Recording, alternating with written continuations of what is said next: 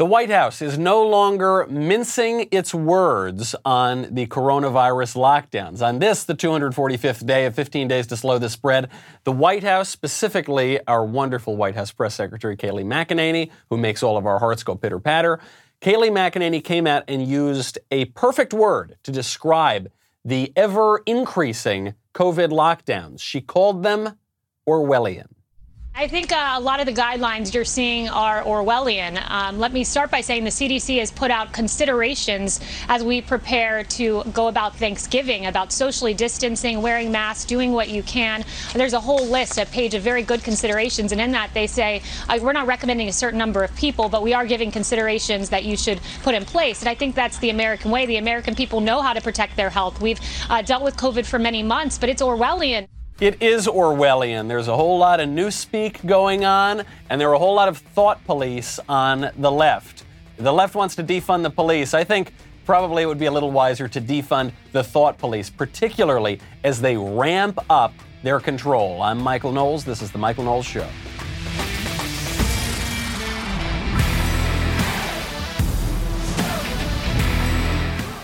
Welcome back to the show. My favorite comment from yesterday is from Bart Simpson. I imagine that's a pseudonym, but that's what he says his name is. Bart Simpson writes, funeral homes should add a Republican voting option for the deceased. I think that's absolutely true. You know, conservatives have long said, I think this is Chesterton's word, that because we view tradition so highly, because we look to our founding fathers, because we look to our ancestors, that we're the greatest Democrats of all. Because we don't just want to enfranchise the living people, we also want to enfranchise the people who came before us. We want to learn from their wisdom. We want a democracy of the dead. And the left obviously took that suggestion, and they got it just a little bit wrong. Because what they ended up doing is putting ballots in the hands of dead people in states all over this country.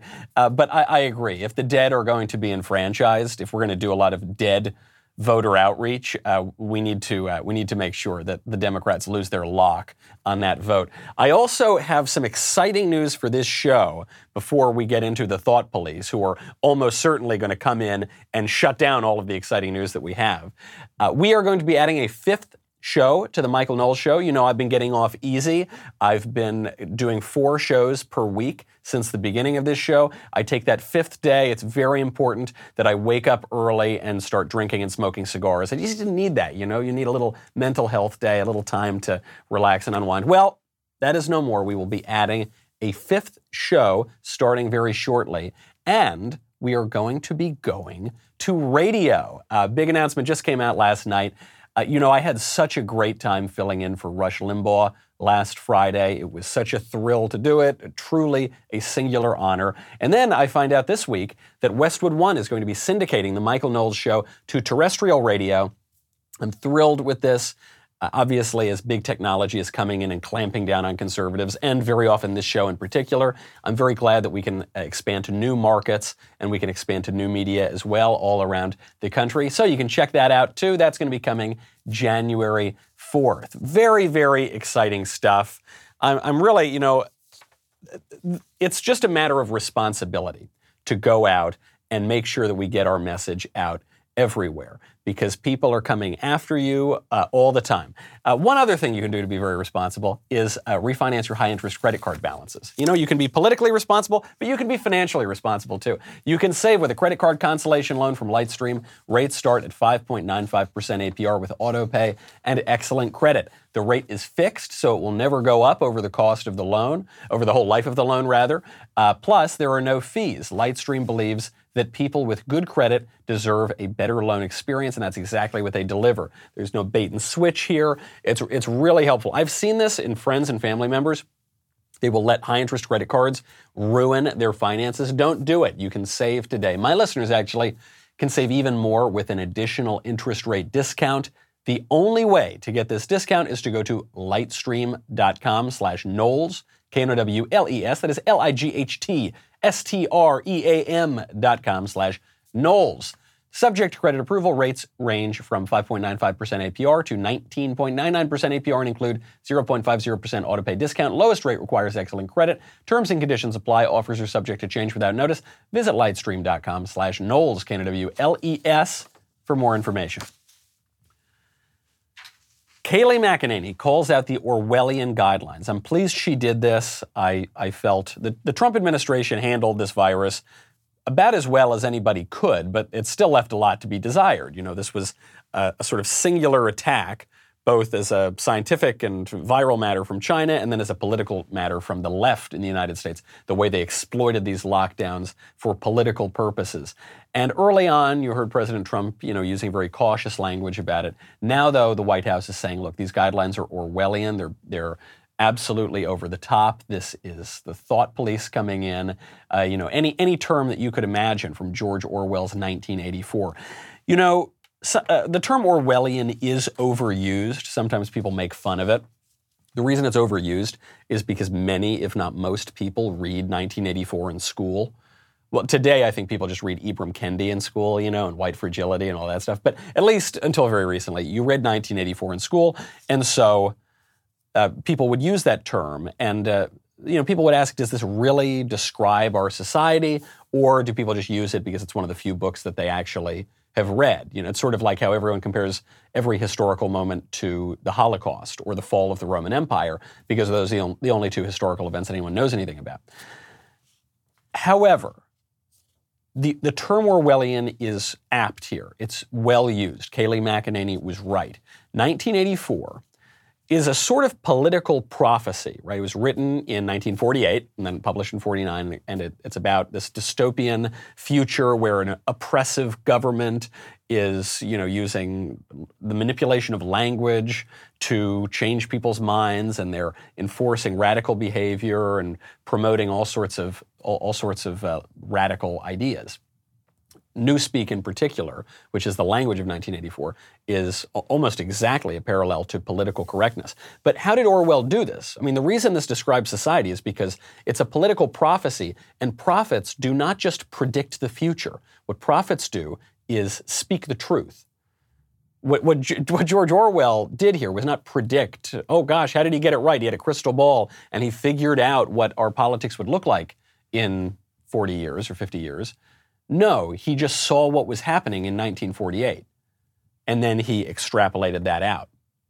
We've discussed a little bit, just political correctness, which 1984 prophesies very well. You can see the origins of political correctness in the 1920s, so maybe it flourishes in the 80s and 90s, but if you were really paying attention, if you're a good observer, you saw that happening. And that's what's happening here. Specifically, the think poll, that's a term from 1984, refers to the thought police, the experts who are constantly telling us what we can think, what we can't think, and who often preach one thing and practice another thing. You see this right now in the Democratic Party. Top politicians, invoking the experts, the thought police, are telling you to avoid gatherings. They're telling you not to have Thanksgiving dinner. They're telling you if you do have Thanksgiving, you can only invite 10 people. So your least favorite children are not allowed to go to Thanksgiving. They have to sit outside. Maybe next year there'll be better girls and boys, and then they can get invited to Thanksgiving too. They're telling you to wear the masks, even though there's a huge new study just came out on masks that, I hate to say I told you so, but I told you so. Proves a lot of conservatives right, proves a lot of leftists wrong on that. And then those politicians violate all of the rules. Right now, maybe they've come home by now, but as of a few days ago, a number of California lawmakers were in Maui. They were there with a number of lawmakers from other places, Texas and Washington State. They were there as part of the Independent Voter Project Conference, which has been going on for more than a decade. Took place at the Fairmont Kea Lani on Maui's southwest shore. They shrunk the size of this conference this year. Usually they book 120 rooms. This year it was only 50.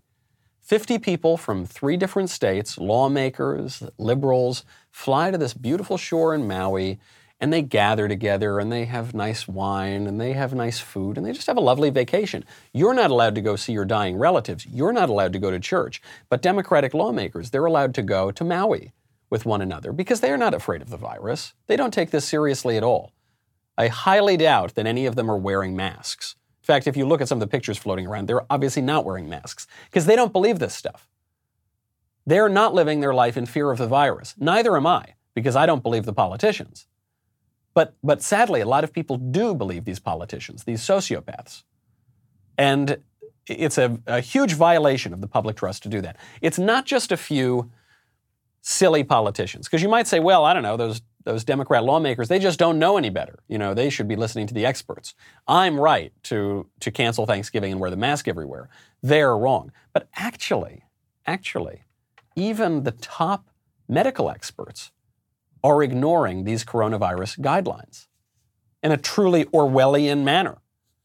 So you saw yesterday, we actually played it on the show, Governor Gavin Newsom, who's Mussolini, he's trying to lock down the whole state again. Mussolini gets caught going to a very fancy birthday party, which he said was outdoors, but it actually looks like it was indoors, at the French Laundry, which is a Michelin-rated, extraordinarily expensive restaurant. It's like $350 or $400 a plate.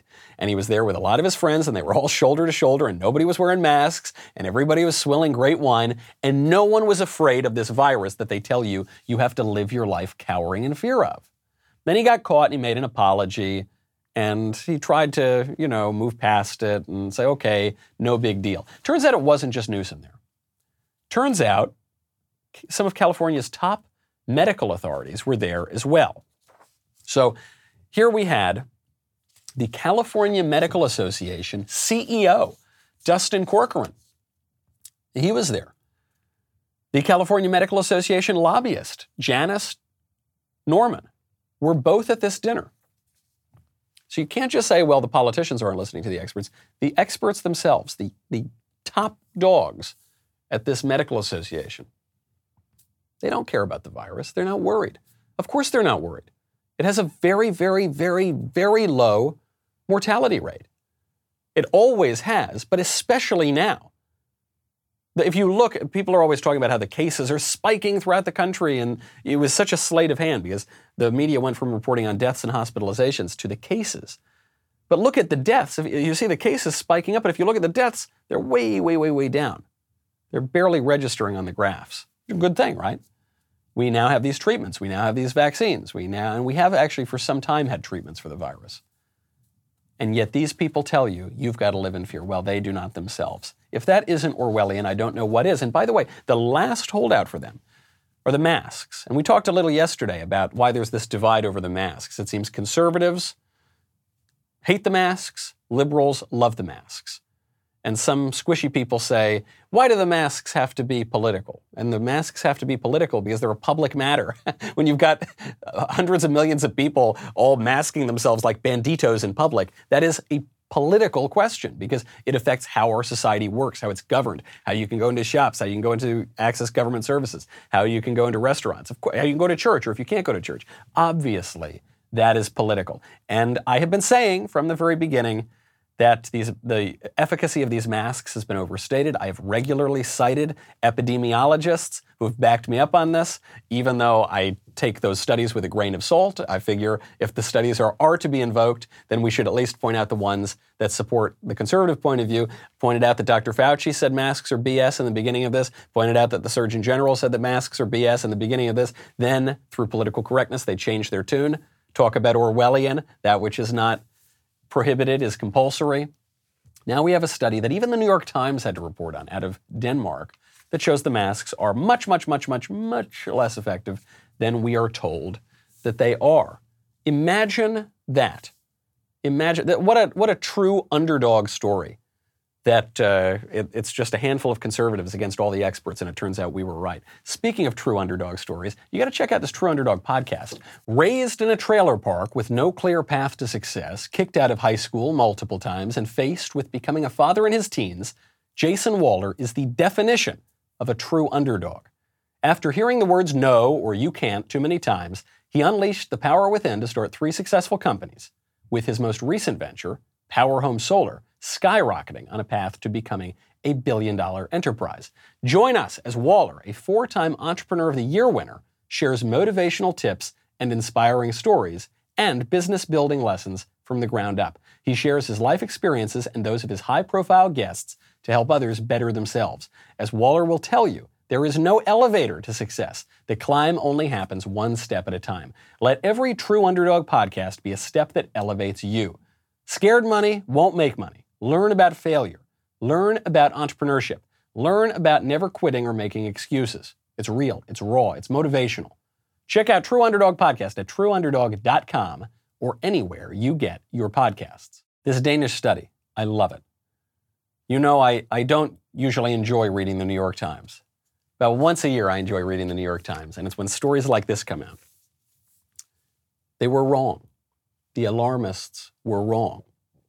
The masks do not protect the people wearing the masks, according to this study.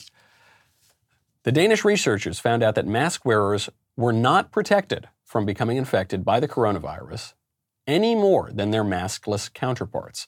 This contradicts the mainstream consensus.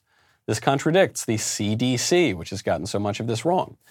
And it reminds us that scientific discoveries are not made by consensus. This is when I want to bang my head against a wall. When I hear people, whether it's in climate change or the coronavirus or anything else, say, well, Michael, the majority of scientific experts say blah, blah, blah. Okay, so what? Is it true or is it not true? Science is not a democratic process. Material inquiry, free thought for that matter, forget just this narrow realm of material scientific inquiry, all free thought, all science in the broader sense, meaning knowledge, is not a democratic inquiry. In fact, the truth is very often unpopular. Actually, consensus is usually a sign that perhaps some thinking has gone a little bit wrong. And that's what apparently happened here. These surgical masks did not, we're talking about surgical masks, did not protect the wearers against infection with the coronavirus in a large randomized clinical trial. So if the surgical masks aren't going to do it, probably your little hanky that you wear or your dirty bandana or whatever you're wearing on your face isn't going to do very much either. Now, there is still an open question as to whether or not the masks will protect the virus from spreading. And there's still an open question about how exactly the virus spreads. And there's still open questions about those much discussed droplets. Okay. Most people are wearing the mask to protect themselves. They might even say that they're not wearing the mask for that reason, but that's obviously why they are wearing the mask.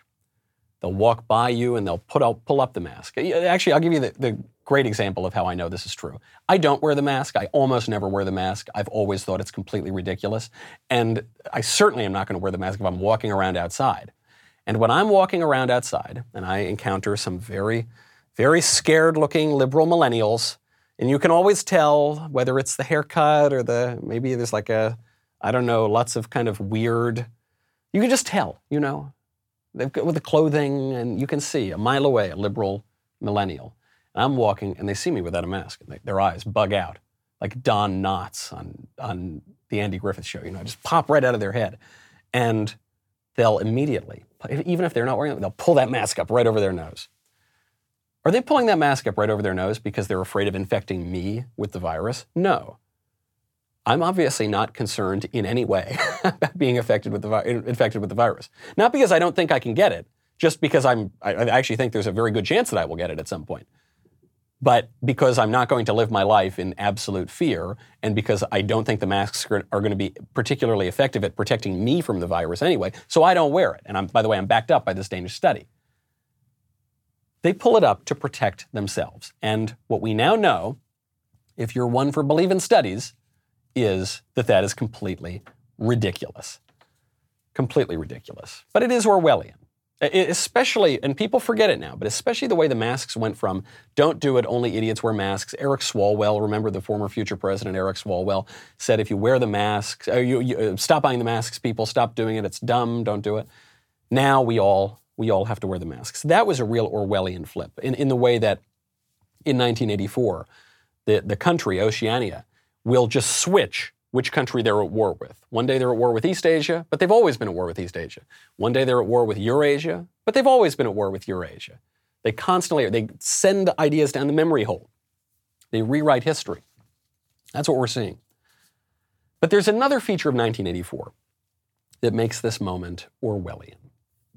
And everyone's focusing on the newspeak and political correctness and the rewriting of history and all that. Yeah, it's very important.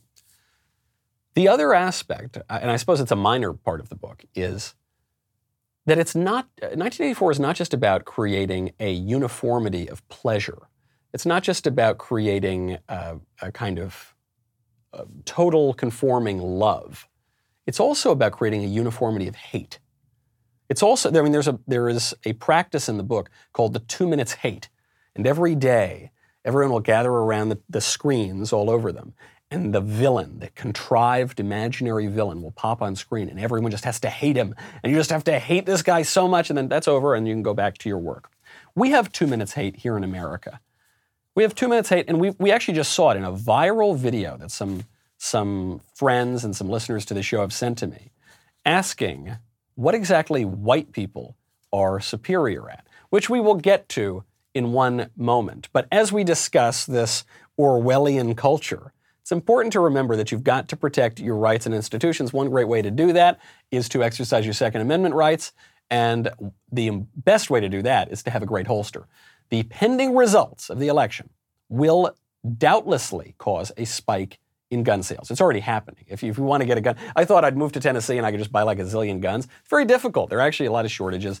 If you are making a firearms purchase because you're worried about the future of the Second Amendment, I want you to be safe, responsible, and carry with a We the People holster, starting at just $40.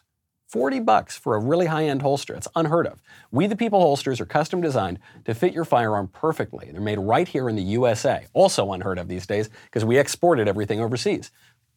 We the People holsters have thousands of options to choose from, plus an amazing selection of printed holsters. Their proprietary clip design allows for you to easily adjust both the cant and ride of your holster so that it will fit comfortably and securely at all times.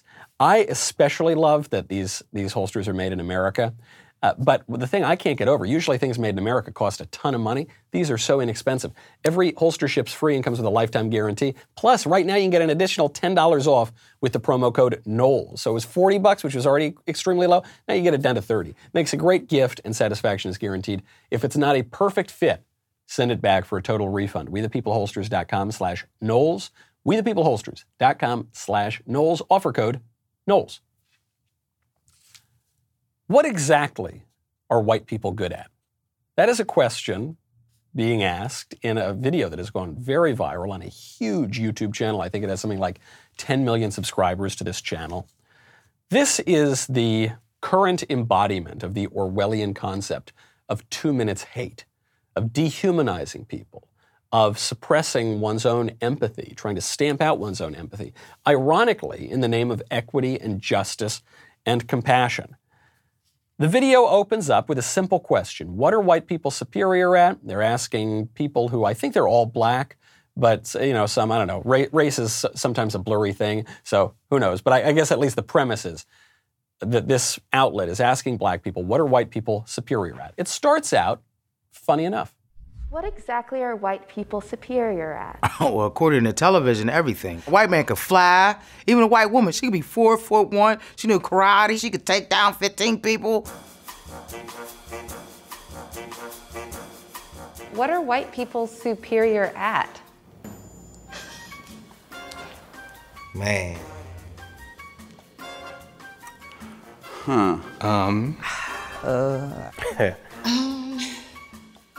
Oh, God. What are white people superior at? They just keep talking, mostly about their pets. White people love their dogs. Like, that's all you see. Cats, letting them get on your countertops while you're cooking. Yes. I get that you love your pet, but like you need to take it everywhere, like everywhere. I guess, hey, emotional support animals, I guess. What exactly are white people superior at?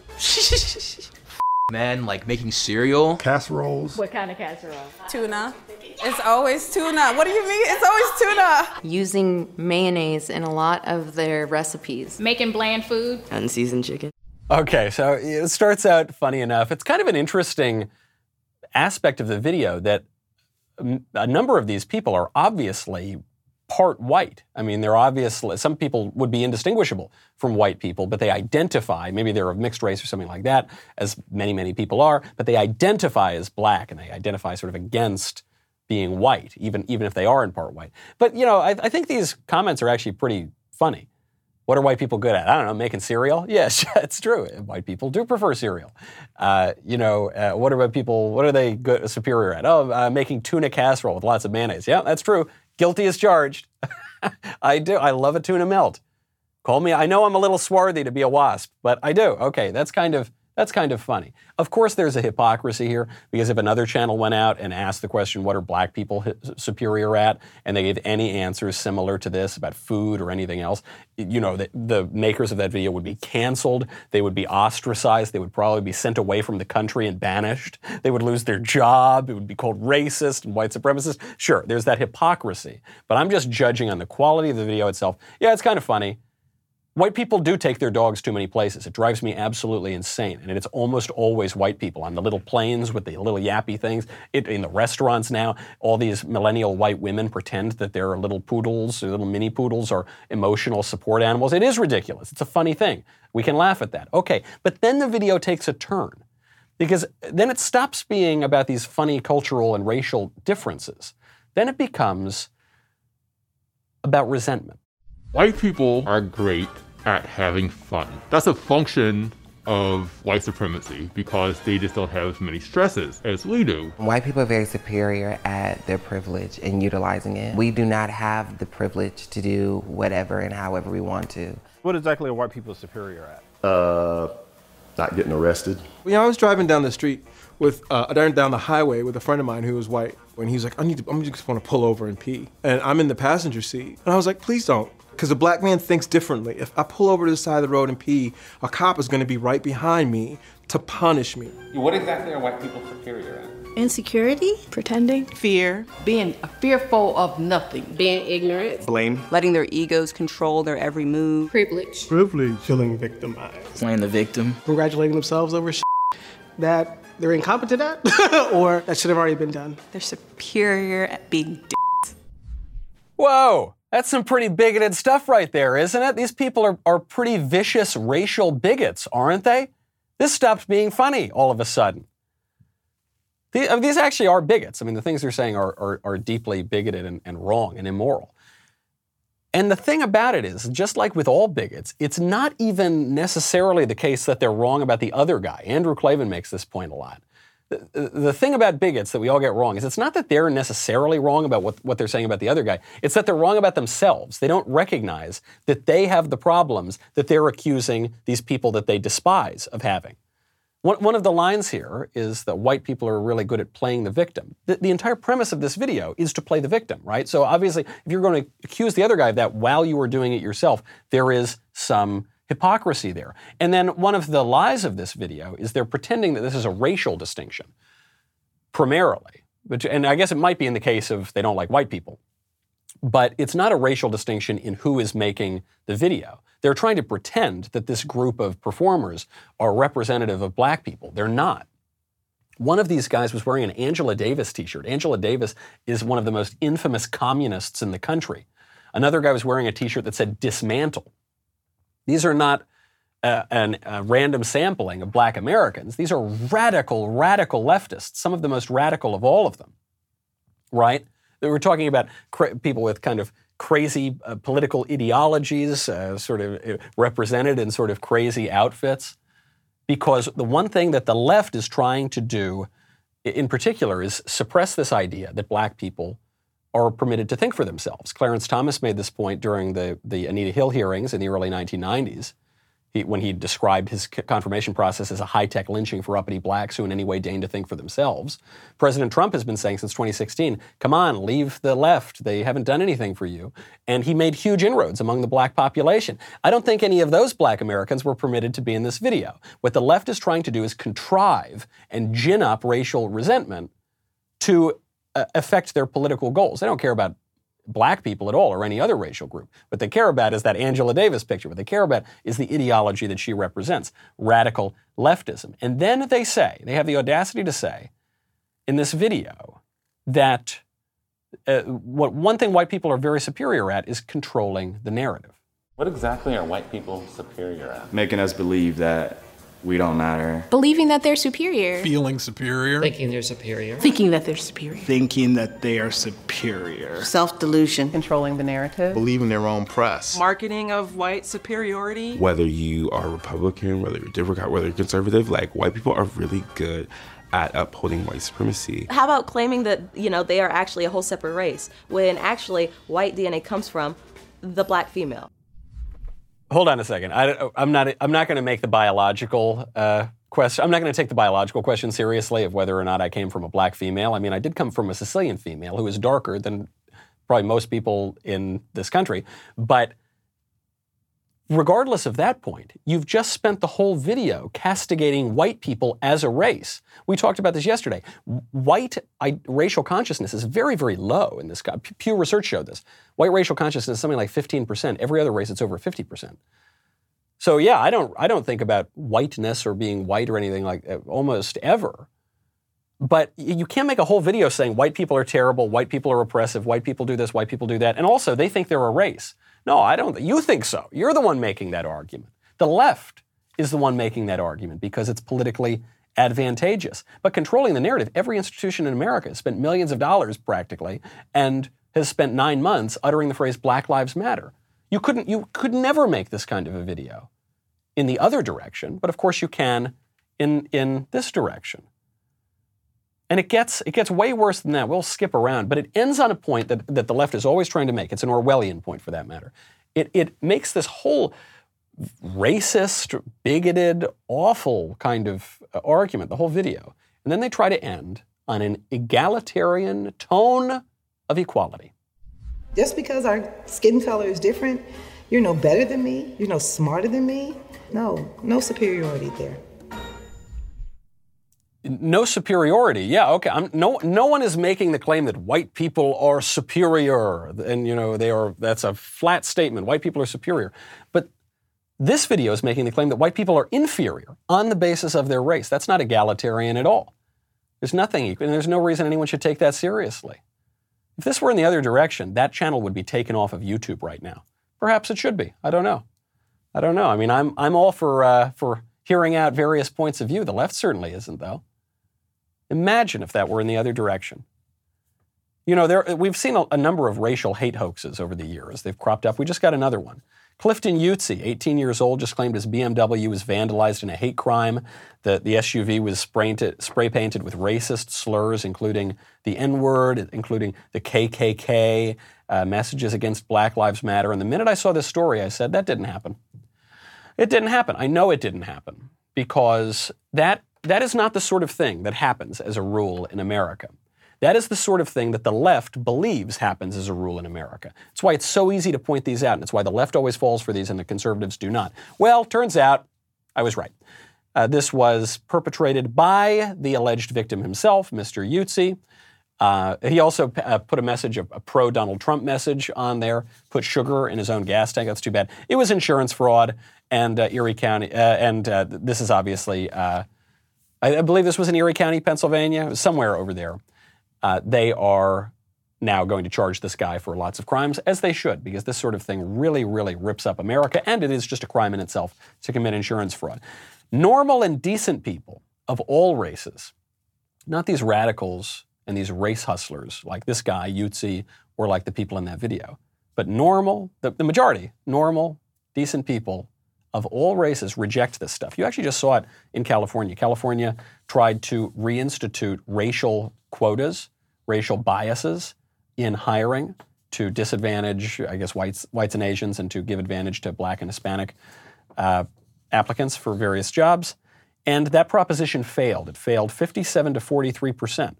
And it failed not just because white people voted against it, not even in particular because white people voted against it, because racial minorities voted against it, Latinos in particular, who would have benefited from the program. That's a good sign. And it reminds me, Clarence Thomas said this very same thing. He wrote it in his memoir. These kinds of quotas, these kind of programs, these kind of what Michael Gerson called the soft bigotry of low expectations, these sorts of things do not just hurt Asians or white people or even the country broadly. They hurt the people that they purport to help because they damage their dignity, because they put them on an unequal playing field. You hear this phrase, no one's equal until everybody's equal. Yeah, well, okay, sure. If that's true, it's certainly true in this case as well. And I think you're seeing people of all races waking up to that. That's a very helpful thing. Right before we get to the mailbag, important to note, Just an election update. I know everyone thinks the election's over. It is actually not over. There is a legal process playing out. Joe Biden is not the president-elect, much as the media want to pretend that he is. We talked about yesterday how a county in Georgia just discovered, a pro-Trump county, it turns out their votes weren't counted. And the votes went overwhelmingly for Trump, so they finally discovered those votes. Well, a second county in Georgia has just found a memory card with thousands of votes on it that had not been uploaded into the system used in the state, and the majority of those votes were for Donald Trump. This is Fayette County. Now, we're being told that this was more easily discoverable than the last problem that was in Floyd County. Well, if it was more easily discoverable, why did they discover it afterward? Doesn't make a lot of sense. How many memory sticks have gone missing in this country? One of the vulnerabilities of digital voting, and there are many others as well, one of the vulnerabilities of widespread mail-ins, for that matter. Boxes of ballots go missing because they come in at different times. Who knows where they're being stored? Trump campaign's got a tough road ahead. They've got to prove massive voter fraud. I talked to Rudy Giuliani just on Friday, and he said that they've got a strong case. They're going to have to make that case. The election is not over yet. The evidence of shenanigans continues to mount. We have got to get to the mailbag. But I have got first to tell you why I'm so excited to start up this whole new year in this whole new place, because there's going to be a whole new me. I'm about to get buff, buddy. I just got it a couple of days ago, my Total Gym. The premier model, the Total Gym Fit, gives a full body workout in the comfort of my home for about half the price of those expensive fitness bikes. The thing about, do you remember in the 90s you saw those commercials with Chuck Norris, Christy Brinkley? You remember those? Chuck Norris is still, I believe, the spokesman. I'm going to be the next Chuck Norris, okay? Mark my words. Chuck Knowles, that's going to be me. You can do over 85 exercises on one machine, whether you're a beginner or advanced. They have everything you need to get in the best shape of your life, burn calories, and lose weight. What makes it so effective is it works every muscle group using 12 levels of resistance. You can work your core, you can work your arms, you can work your shoulders, biceps, thighs. Your whole body in a complete workout takes just 10 to 15. Maybe you want to extend it to 20 minutes a day, but that's good. We can all carve out that kind of time. Now they have Total Gym TV with tons of on-demand workouts. It's great. They've been making equipment for 45 years. They have an A+, Better Business Bureau rating. You know that you can trust them. Head on over. Total Gym is offering a 30-day in-home trial on the Total Gym Fit for just $1. $1. What have you got to lose? No matter which Total Gym you try, my listeners will get an additional 20% off whatever discount they're currently running. This is the best deal you're going to get. TotalGymDirect.com/Knowles. Get the special offer. You have to go to this URL, TotalGymDirect.com/Knowles. Get an additional 20% off, or you can call them. Talk to an actual human being. 1-800-311-7166. 1-800-311-7166. We'll be right back with the mailbag.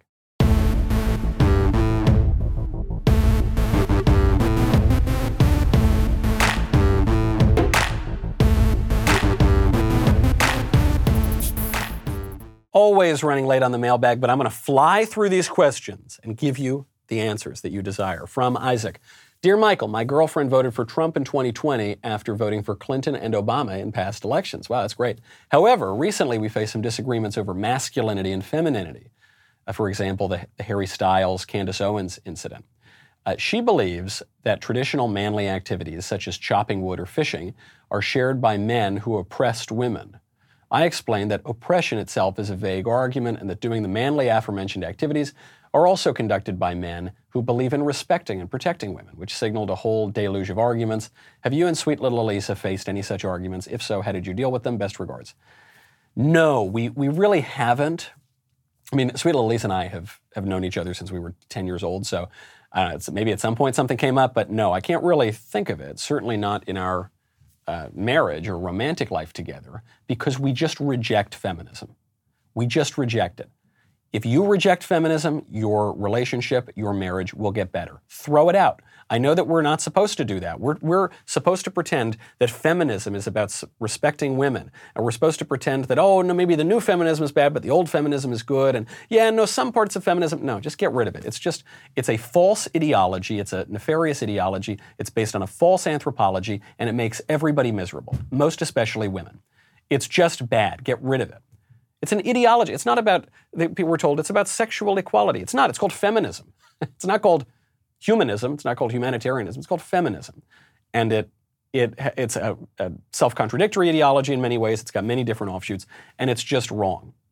It posits, most importantly, that in the olden, terrible days of the past, women were victims, and now we've got to break off our shackles and liberate ourselves. And that way it's just an offshoot of Marxism and various other modern ideologies. And even before Marxism, everyone always blames Marx for everything. He was a very bad guy with very bad ideas. But this goes even earlier than Marx to the idea of liberation, a personal liberation, individual liberation as the primary goal of politics. Which, by the way, goes back all the way to the Garden of Eden, when we were told, ye shall be as gods, when we were told to disobey the moral order, and that will make you free, and it will make you happy, and guess what? It didn't. It made us all miserable and mortal, and left us all to die.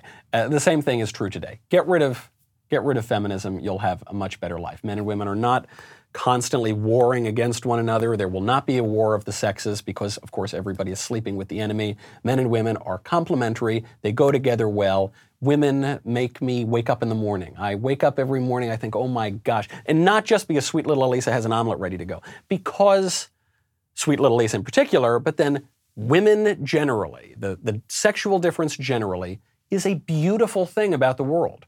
And we should enjoy that. And men have virtues. The word virtue, right, has vir, means man.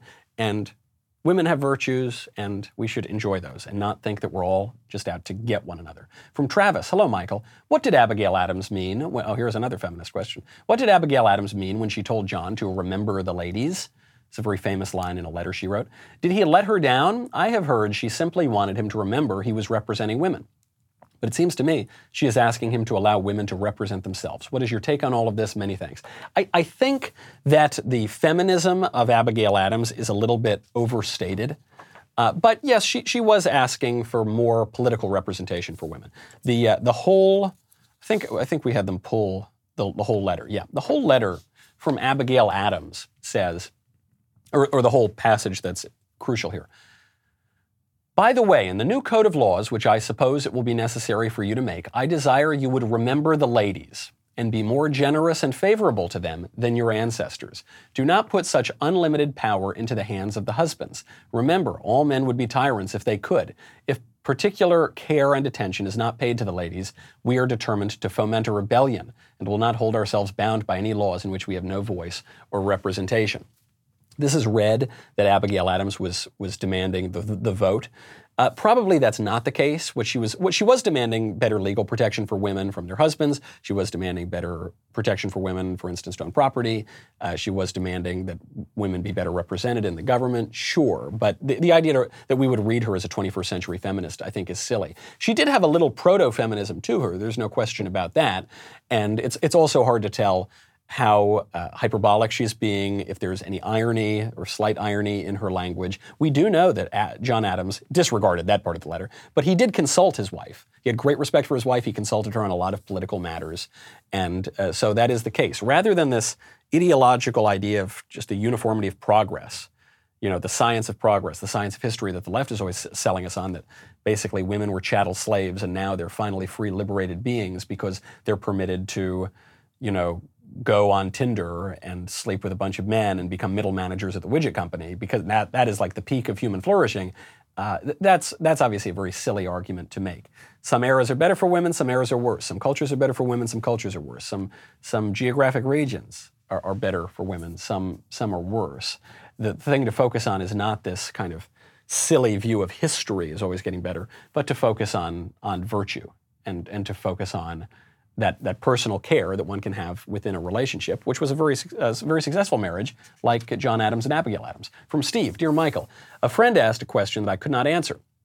He said that being entitled to the labor of healthcare workers under government-run healthcare would not be different than being entitled to the labor of police and fire personnel. How would that be the case? I believe the government has a role in protecting its citizens and does not have a role in providing free health care. But how would I argue the difference to someone who believes health care should be a right? Thank you for all that you do. Great question. This is a really good question. I think we've got to stop using such liberal language. We conservatives use very liberal language. And what I mean by that is not that we necessarily use progressive or leftist language all the time, but we use liberal language as opposed to conservative language in that we're arguing in purely abstract terms, in these purely abstract ways, without talking about the real institutions. I think your friend actually raises an important objection. Why is it that having government-run healthcare is socialism, but having government-run police and fire departments is not socialism? Well, it's because those are different products, right? Those are different things. The protection of one's life against marauders, the protection of civil society and the rule of law is one thing, and it's different than providing advanced medical care, which is always changing. But sure, it may well be the case that we pass a law in this country and say you're entitled to health care now. What has changed is not the metaphysical character of government. What has changed is not necessarily tearing up the Constitution, though it might have some constitutional problems. What has changed is then the nature of healthcare. Right now, people get into healthcare. They believe it's a private field. They have certain expectations of how much money they can make, of how they can work, the freedom that they'll have. We, the American people, have an expectation of a certain amount of freedom in our medical care. And then the government's going to take it over and change the product. They will outlaw that old product. They will make a new product, which is government healthcare. They will turn healthcare workers into government employees. That's a different thing, and that has a lot of problems. I would stop arguing about this at a purely abstract metaphysical level and say, I have the right to this. You're violating my natural right to not pay this amount of tax for healthcare, but to pay this amount of tax for police or something. I think that gets too muddy. I think it is overstated. I think it accepts too many libertarian premises, which are not defensible and are not true and are counterproductive. I think what we have to do is argue from a conservative point of view, which would be one of practical questions, which would be one of prudence, which would be one of saying, well, this thing would be better than this thing. The reason that we shouldn't have socialist medicine is because we have the greatest healthcare system in the world. Everyone who wants good healthcare comes here. It's good for everybody. It's better for some people, obviously. Healthcare will always be better for rich people. I don't care how communist your healthcare system is. The rich will get better medical care than the poor. I've been to Cuba. I've been by that hospital. I've talked to Cuban people. You are being lied to if you believe that the Cuban healthcare is equal for everybody. It certainly is not, and it isn't anywhere else in the world. We have a good system, and we shouldn't break it. That's a prudential argument. We like to have medical choice, and we won't like not having medical choice. That's a prudential argument. That's an argument of taste. That's an argument of culture. That's an argument of tradition. The government is not good at running these massive bureaucracies. Corporations aren't that good at it either, but at least there's a little bit of free choice. Can we reform either of those? Sure. Again, that's not just a purely principled metaphysical argument. That's a practical argument. That's where we should start making those arguments. I think those are more convincing. I think those are more defensible. I don't think people want to privatize the police, except for a handful of very ideological libertarians. I don't think people want to necessarily totally privatize the fire department, but certainly not the police. And I don't think people want to totally make a government-run healthcare system. Maybe they want a little bit of a government-run healthcare system. We actually already have that in some ways. But the way we're going to win that argument is from defensible premises that it will be made practically appealing to people. This is something that Donald Trump has shown us over the last 4 years. I hope he gets another 4 to show us this. You don't need to have this perfect ideological, especially libertarian purity. That's something Trump broke. That's why the Never-Trumpers became Never-Trumpers, is because they were so furious that he wouldn't espouse their same bumper stickers and their same slogans. They were so furious that he would just talk to people, and he's talking in a practical way. And they said that's not true conservatism. Yes, it is. It's much more conservative than the bumper sticker, dime store philosophizing that we'd been getting for 20 or 30 years previously from people who were only speaking in the abstract and were ignoring actual Americans who actually, on the right, were committing the same problems that they accused the left of committing. Where the left will always say, who cares if it works in practice, does it work in theory? Too many conservatives, quote unquote, were doing that too. And I think that if we learn any lessons from Trump, that ought to be one of them. Talk about prudence, talk about practice, talk about personal relationships, getting back to the earlier mailbag questions. Talk about real things. Don't get so lost in your own theories and ideology that you become disconnected from the rest of the world, that you become, to use an overused but apt word, Orwellian. I'm Michael Knowles. This is The Michael Knowles Show. See you on Monday.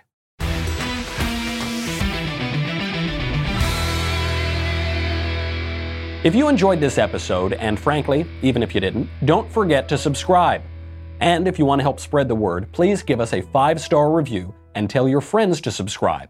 We're available on Apple Podcasts, Spotify, and wherever else you listen to podcasts. Also, be sure to check out the other Daily Wire podcasts, including The Ben Shapiro Show, The Andrew Klavan Show, and The Matt Walsh Show. The Michael Knowles Show is produced by Ben Davies. Executive producer, Jeremy Boring. Our technical director is Austin Stevens. Supervising producers, Mathis Glover and Robert Sterling. Assistant director, Pavel Wadowski. Editor and associate producer, Danny D'Amico. Audio mixer, Robin Fenderson. Hair and makeup, Nika Geneva. And production assistant, Ryan Love. The Michael Knowles Show is a Daily Wire production. Copyright Daily Wire 2020.